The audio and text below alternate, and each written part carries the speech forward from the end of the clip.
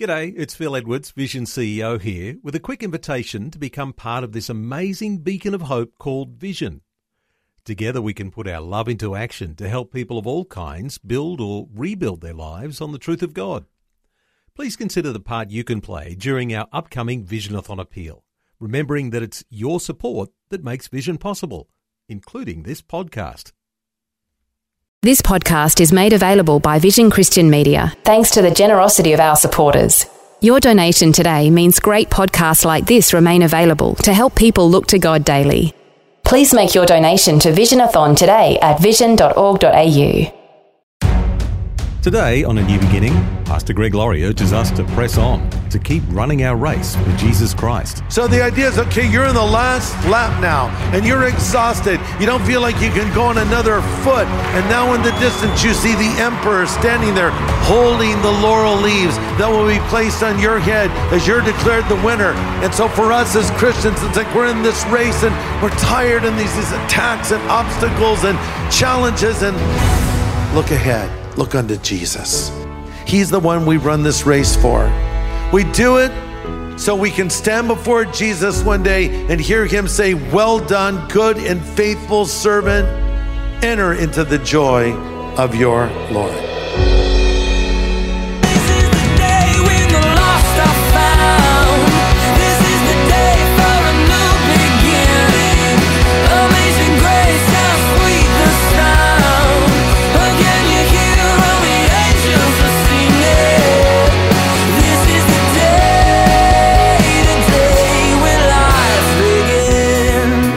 As Pastor Greg Laurie has said before, a good description of the Christian life is long obedience in the same direction. It can be rewarding at times and daunting at times. It can remind us of how weak we are in and of ourselves. But where we're weak, he is strong. Glad you've joined us today here on A New Beginning as Pastor Greg brings us the finale of his inspiring series called World Changers. We're learning how we can impact the culture around us. Today he gets very practical.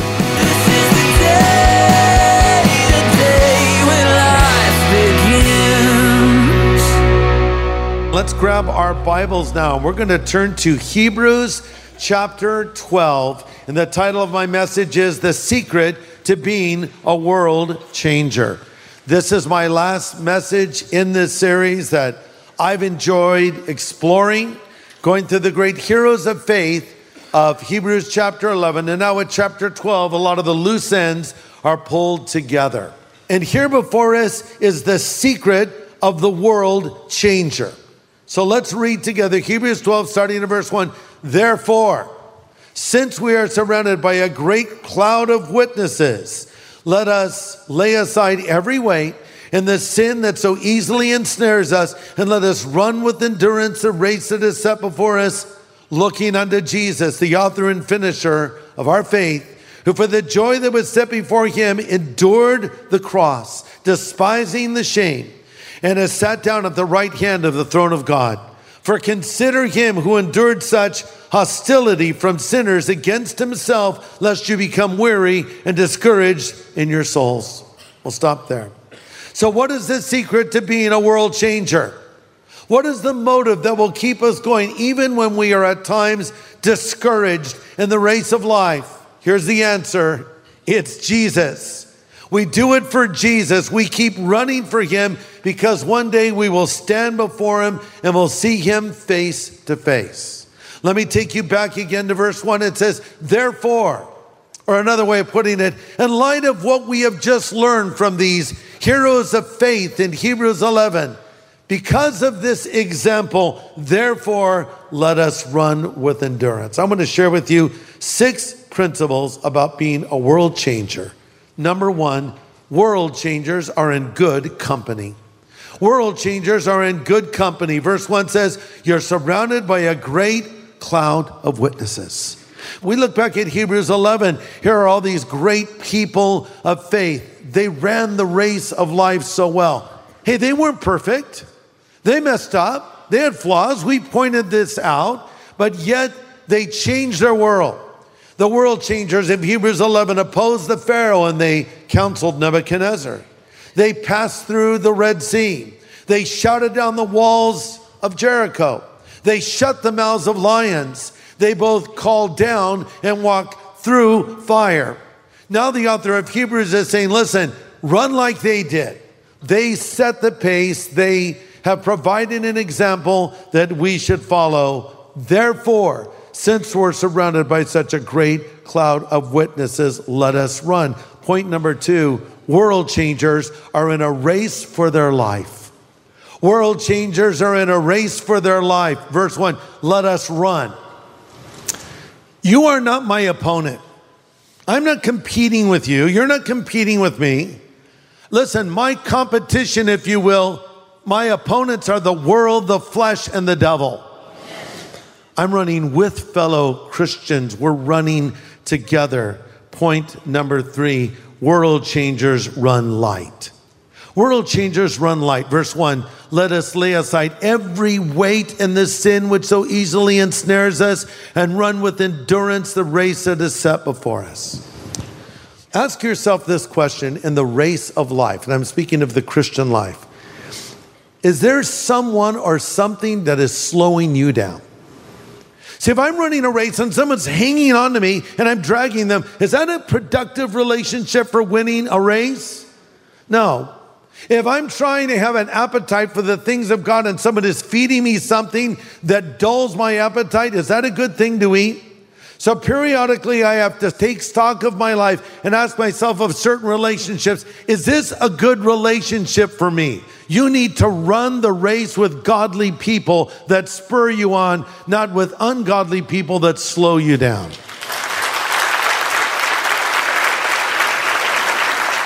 So look for godly friends, and even more, be a godly friend. Point number 4, world changers run hard. They run hard. Verse 2, let us run with endurance a race that is set before us. The word that is used here for endurance is the Greek word upomone. I'm told that's how it's pronounced. I don't speak Greek. But it's a word that means perseverance, endurance, steadfastness, or staying power.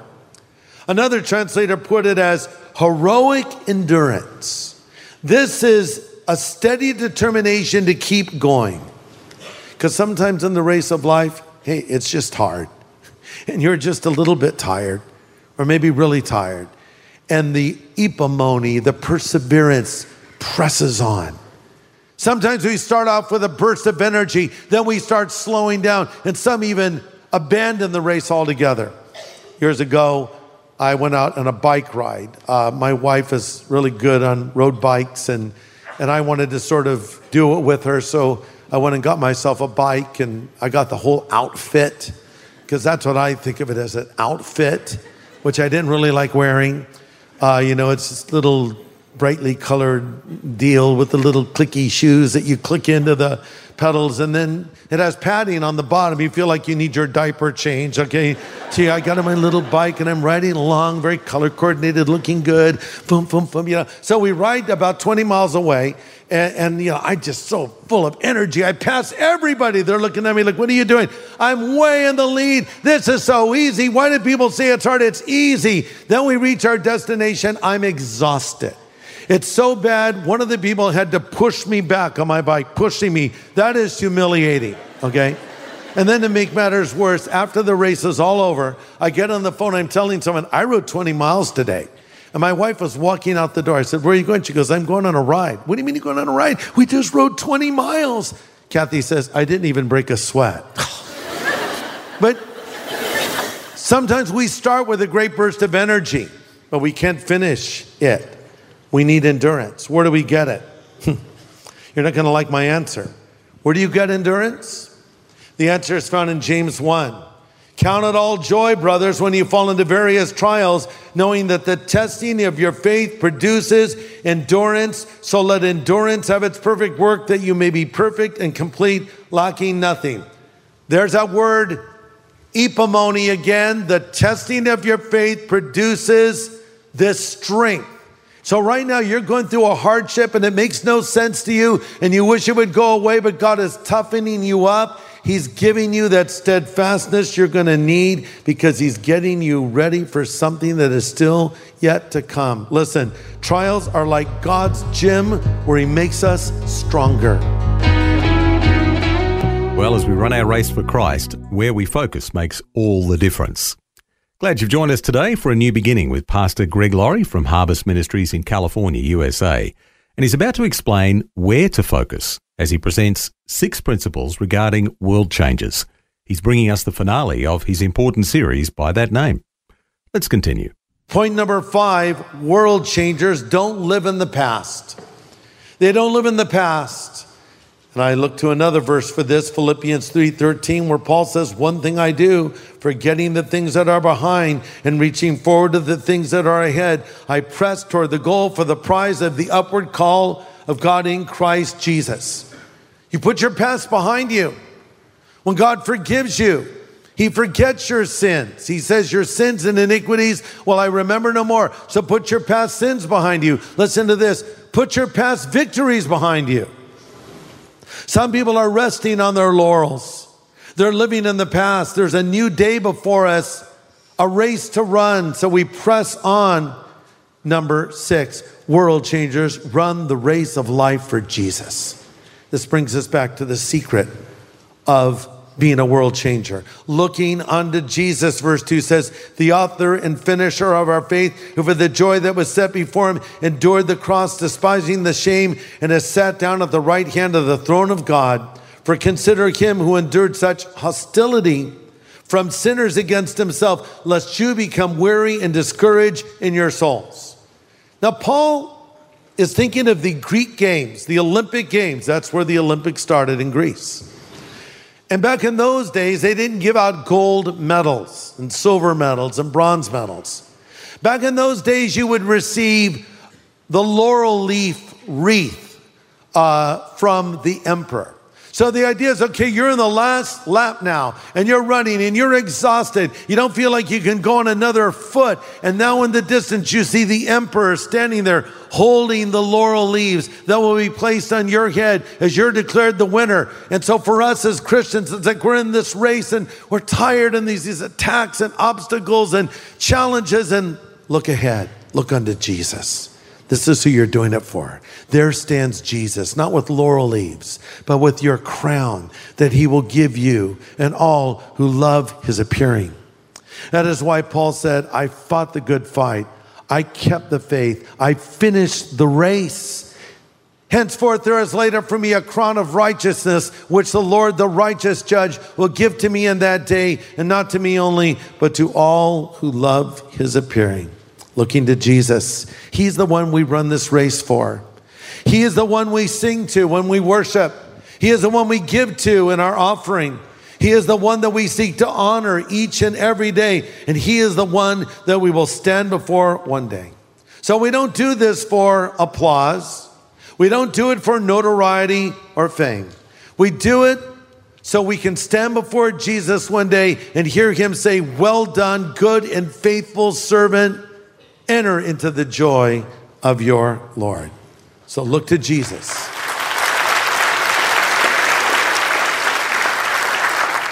Don't look to circumstances. Don't look to people. People will disappoint. They won't have that encouraging word. In fact, sometimes they'll have a discouraging word. After you took a step of faith to serve the Lord, they'll question your motives.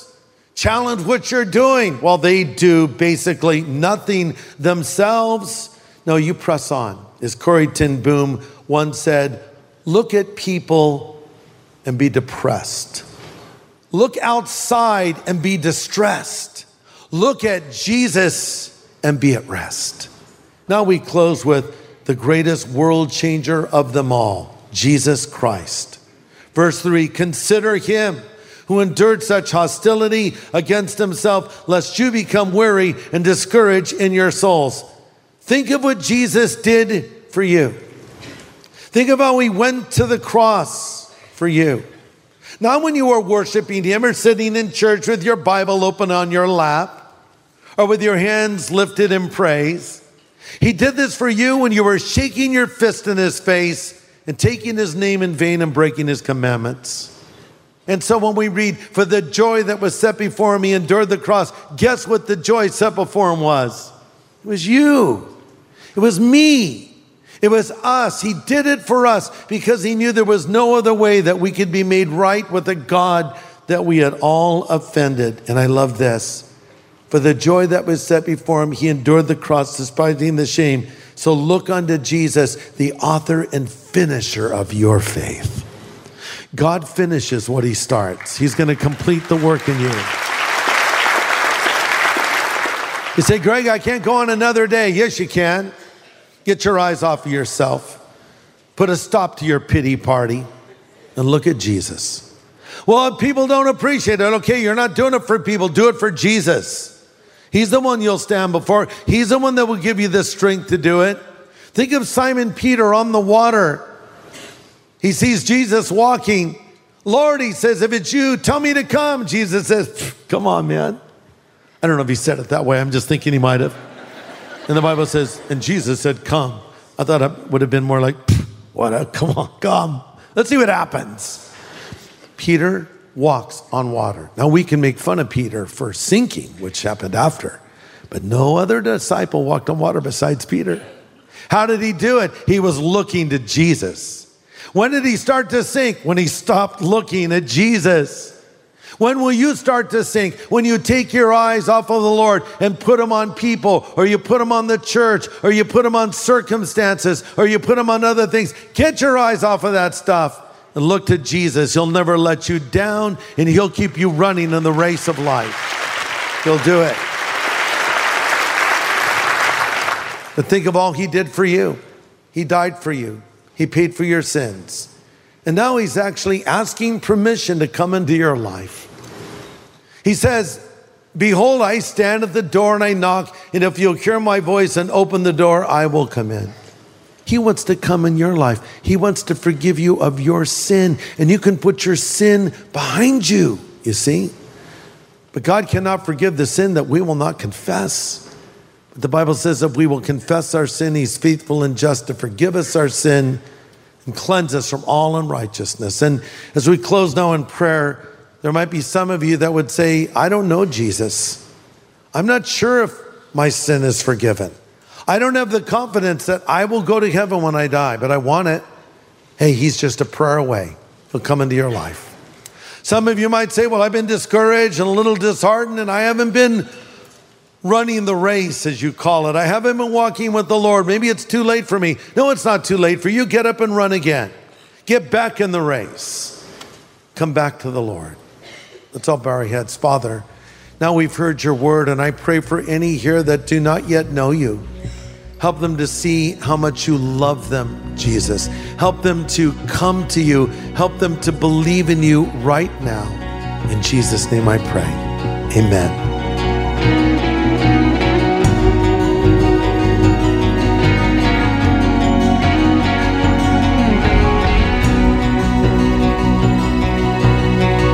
Pastor Greg Laurie with an important word of prayer. And if you've come to realize today that you need to make a change in your relationship with God, Pastor Greg would like to help you take the next step right now. You know, I receive so many letters from people from every walk of life, from successful businessmen to those who are incarcerated, to mothers struggling as they're trying to raise their children, to young boys and girls writing and saying they've made a commitment or a recommitment to Jesus, and maybe you need to make that commitment to him right now. Let me lead you in a word of prayer. Yes, you can meet God right now. And I would just ask you to pray this prayer out loud after me. And this is where you are asking Christ to come into your life. Pray with me now if you would. Lord Jesus, I know that I'm a sinner. I know that I've broken your commandments and I've fallen short of your standards. But I thank you that you have loved me and you have called me to yourself. So I turn from my sin right now and I choose to believe in and follow you. Be my Savior, be my Lord, and be my God from this moment forward. Thank you for calling me and loving me and accepting me. In Jesus' name I pray. Amen. Hey, let me just say, God bless you. You've made the right decision, and welcome to the family of God. Thanks, Pastor Greg. And we'd love to help you if you've prayed that prayer today to begin to grow in your new faith. We'd love to send you some resource materials called our New Believers Growth Packet. It'll help answer some of the questions you might have and get you started off in the right direction. So get in touch for your New Believers Growth Packet. Just ask for it when you call 1-800 00 50 11. Well, on Monday, Pastor Greg points out the need for spiritual renewal in our land and how believers are called to serve. But we'll see that if God sends us to do a job, He gives us the tools to get it done. We'll learn more about that on Monday, right here on A New Beginning.